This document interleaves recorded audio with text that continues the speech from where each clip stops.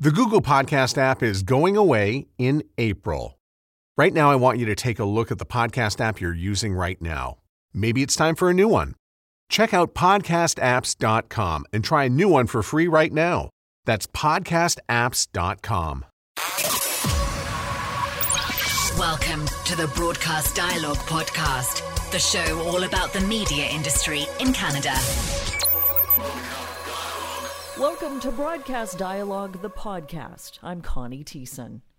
First Peoples Radio is set to launch its two English and Aboriginal language radio stations in Ottawa and Toronto October 24th.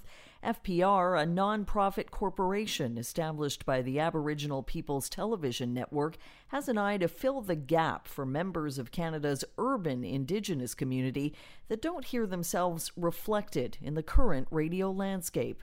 On this episode of Broadcast Dialogue, the podcast, Jean LaRose, the CEO of APTN and chair of the board of directors of First Peoples Radio. Anchored by a network call-in show and a playlist made up of 25% Indigenous artists, LaRose believes it's a groundbreaking radio formula that will win listeners, Indigenous and non-Indigenous alike. Our Indigenous communities in major urban centers across the country are, for the most part, invisible, and when they're not, sometimes people have a perception that isn't representative of the entire community. And what we really need to do and what we want to do is to both have a medium that allows us to communicate in urban center. And, radio, as much as people said, 30, 50 years ago that it was dead, is still very much alive. And it's a great way to reach people sometimes where they work, in their car, at home, or what have you. And what the inspiration here is to give our people in those centers a voice where they can hear music from artists of their community, where they can hear about developments, news, happenings, events, what have you, that are relevant to the community, and also have the opportunity to exchange both within the community and with Canadians.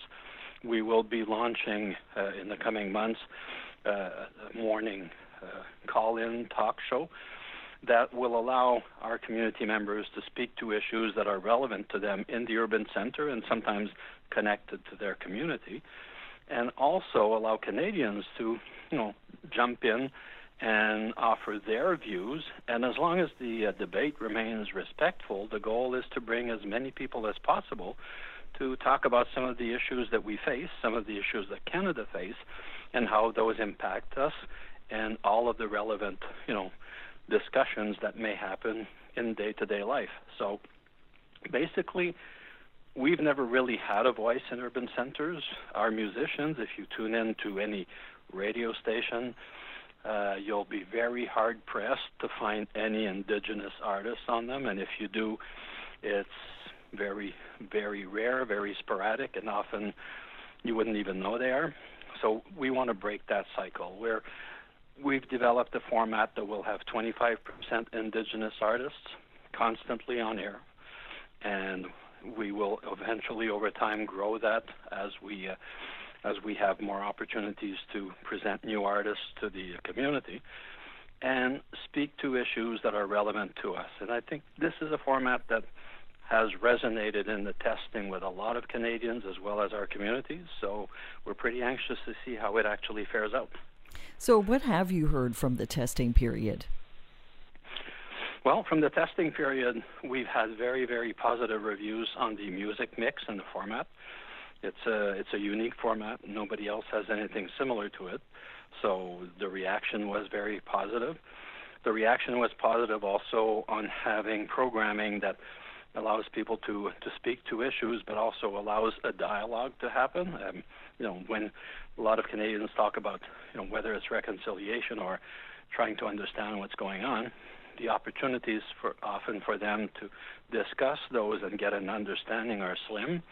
So within the testing period and within the, some of the focus groups and everything else we've held for these, reaction was very, very positive and very encouraging. So, I don't have specific quotes as to what Canadians told us, but overall they said that they were interested in it, they really wanted to hear it, and they would be more than willing to listen to it and be part of the conversation.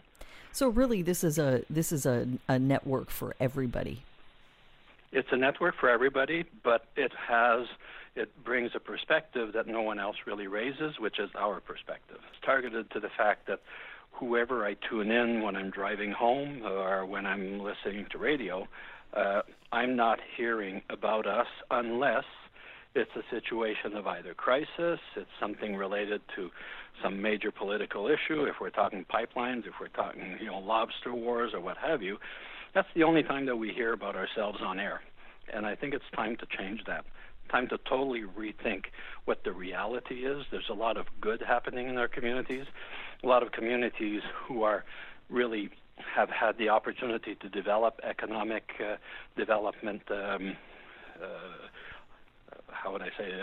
develop their economic development base and really start to change the way the community is being perceived but also operates, and bring up the opportunities for people living in those communities. And these stories aren't being told. Nobody hears about them. All we hear about is the negative, or the perception that we're a drain on the federal treasury and blah, blah, blah, blah, blah.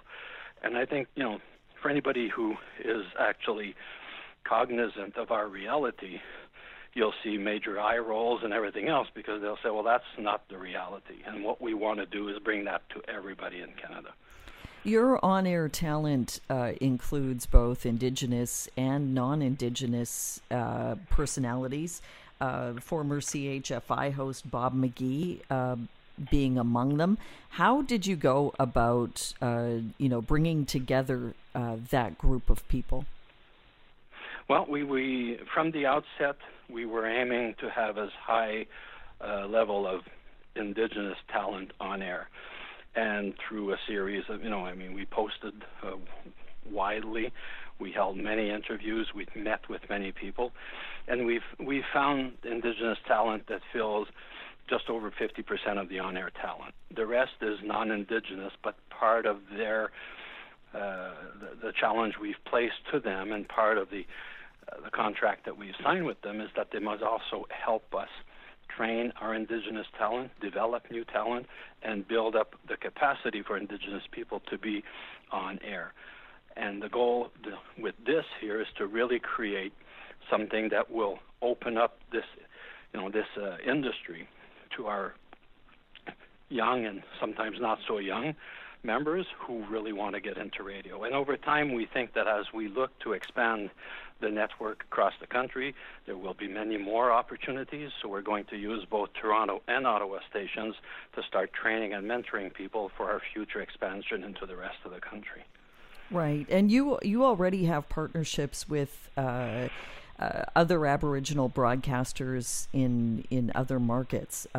Mississippi in Saskatchewan and Native Communications in Manitoba, that's correct? Correct, yes, yep. So and that will expand as well. Okay. We're looking to expand those as well. So then some of the programming will be shared. What's your big goal? In terms of how big FPR could reach. Well, FPR and those societies, the goal is to actually start establishing a radio presence in as many markets across Canada as we can, sometimes through the partnerships with those radio stations. For example, with NCI here and with NBC, we will have a presence in Manitoba and Saskatchewan, and we hope at some point we're talking also to AMSA and Alberta to see if we can create a similar relationship with them, and I think we will, so that we also have a presence in Alberta. We hope to talk to some of the societies that have stations in BC. We're talking to the Yukon right now. We're also going to be looking at talking, hopefully, with some of the other smaller societies across the country. For example, to share the call-in show, the talk show. From the outset, that talk show is going to be national. It's going to be online. People can listen to it online and call in. But we also want to bring as many of those radio entities into the mix so that we truly have a national discussion around the issues that will be raised during that program. So the goal over time is to have us be as prevalent across the country as English and French is, and in some cases as some of the other groups are as well, who have established over the years radio stations in major markets where they have a presence, to ensure that we also have an opportunity to hear and be heard and to share our realities with the rest of the country.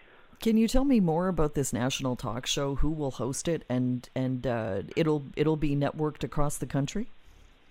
Well, the goal will eventually be to network it across the country with the communication societies, but because it will also be online, and it will be on a 1-800 number that's open to everybody in the country. It's a nationwide number. Anybody listening to it online will also be able to participate. And that show is going to be hosted by David Moses, who has been a reporter and a non-air personality in Six Nations over the last few decades. And David is well known and well respected in the community, and he will be the host for that hour every day, Monday to Friday. Now, we're still going to be setting times and everything else, and final format, we're working on it, but it will be, in most cases, a national call-in show. Some days it may strictly be a talk show where you may have a specific host in which with whom he will be having a conversation, but the goal is most of the time for it to be a call-in show. Okay. Is there also going to be room for, I guess, crossover programming from APTN? Well, some of our news programming will end up as a radio on the radio, such as In Focus. We have also our Investigate series and others. Some of those programs will be aired as well on FPR. And we're also talking to some of our member societies. For example, we're looking at some of the Cree programming from NBC, some of the Ojibwe programming from NCI, and looking to others also to help us create language programming. We've made a commitment to bring to air a lot of our languages, especially those that are relevant to those urban centers to start, and eventually expand it into more, so that people who, some of our community members who've moved into urban centers but who still speak the language, are connected to their community and to the language, will be able to hear some programming, whether it be some history, some culture, some talk show, or what have you. They'll be able to access it in their language and be able to share it in their language. FPR formed a partnership with Chorus Radio early on. Can you tell me how that radio network has been involved in helping APTN drive this forward? Well, I will say that Chorus was probably one of the biggest single entity to support us from a mainstream perspective. From the outset, when we approached them to say, we're looking for space, we hope you have maybe some space that we could sublease from you, because obviously as a new entity, we're not exactly rolling in the millions. So what they did is they looked around their various locations in both Ottawa and Toronto and came to us with a few ideas, and finally they proposed to us some space in Chorus Key, where they're located in Toronto, as well as Merivale Road in Ottawa, that more than exceeded any of our hopes, and they've provided it to us, at a very fair value, which allows us, in fact, to be able to devote most of our remaining resources to build a network as opposed to overhead and capital costs or what have you. So the relationship probably expanded from the fact that over the years we've always had a good relationship with Global, with some of the senior people there and others, and we've tried in many occasions to work with them, and often sometimes it works, sometimes it doesn't, but that's the reality of what we do separately. It doesn't always fit together. But the relationship was key to us being able to establish such a strong and well-placed presence in both those markets. A lot of not-for-profit stations face a little bit of instability in their first few years in terms of funding and staff turnover. Have you, I guess, given thought to how FPR is going to weather that? Well, we're a not-for-profit, but we're also set up to deal as a business. We have no funding from any source. Anybody who thinks that maybe we're being funded by the feds or anybody else, we need to correct that impression. Basically, we are self-funded. We, from the outset, we approached a major financial institution, presented the business plans to them, told them what we were aiming for. When we were licensed, they looked at what we got as a license, came back to us and said, well, here's what we're willing to offer you, and we've got to make it work with that. So we will be doing what every other station does, which is go out, look for advertising revenue, really try and connect with advertisers in those markets, and hopefully sell the airtime that we expect to sell based on initial reactions to ensure that we are not only self-sufficient, but generates a bit of excess revenue that we can then apply to some of the expansion opportunities that we have in mind. What do you think is the biggest misconception that these stations face going forward? Well, I raised one of them. Everybody assumes that because we're Indigenous owned, obviously it means we're government funded, and again, we're milking the system. This is very far from the truth in the case of Element FM.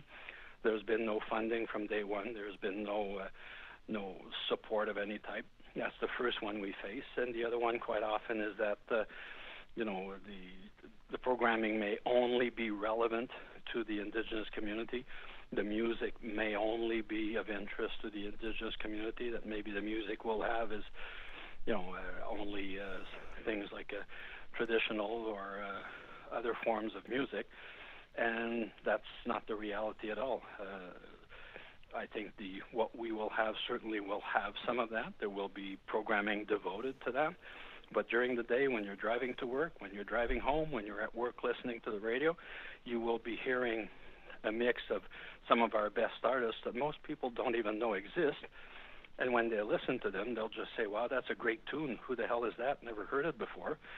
And they'll discover a whole new world that actually pretty well fits into their vision of what good entertainment is. Many thanks to APTN CEO Jean LaRose. If you're in the Toronto area, you can tune in to Element FM on 106.5 FM, in Ottawa 95.7 on the FM dial. The station will also be available online at element, ELMNT.FM. On Broadcast Dialogue, the podcast, next week, Jeff Vidler from Audience Insights shares the latest findings from the Canadian Podcast Listener Study. I'm Connie Thiessen. Thanks for listening to Broadcast Dialogue. For more information about the podcast or to receive exclusive access to our weekly briefing about the Canadian media industry, visit us at broadcastdialogue.com. Don't forget to like us on Facebook, connect with us on LinkedIn, and follow us on Twitter and SoundCloud.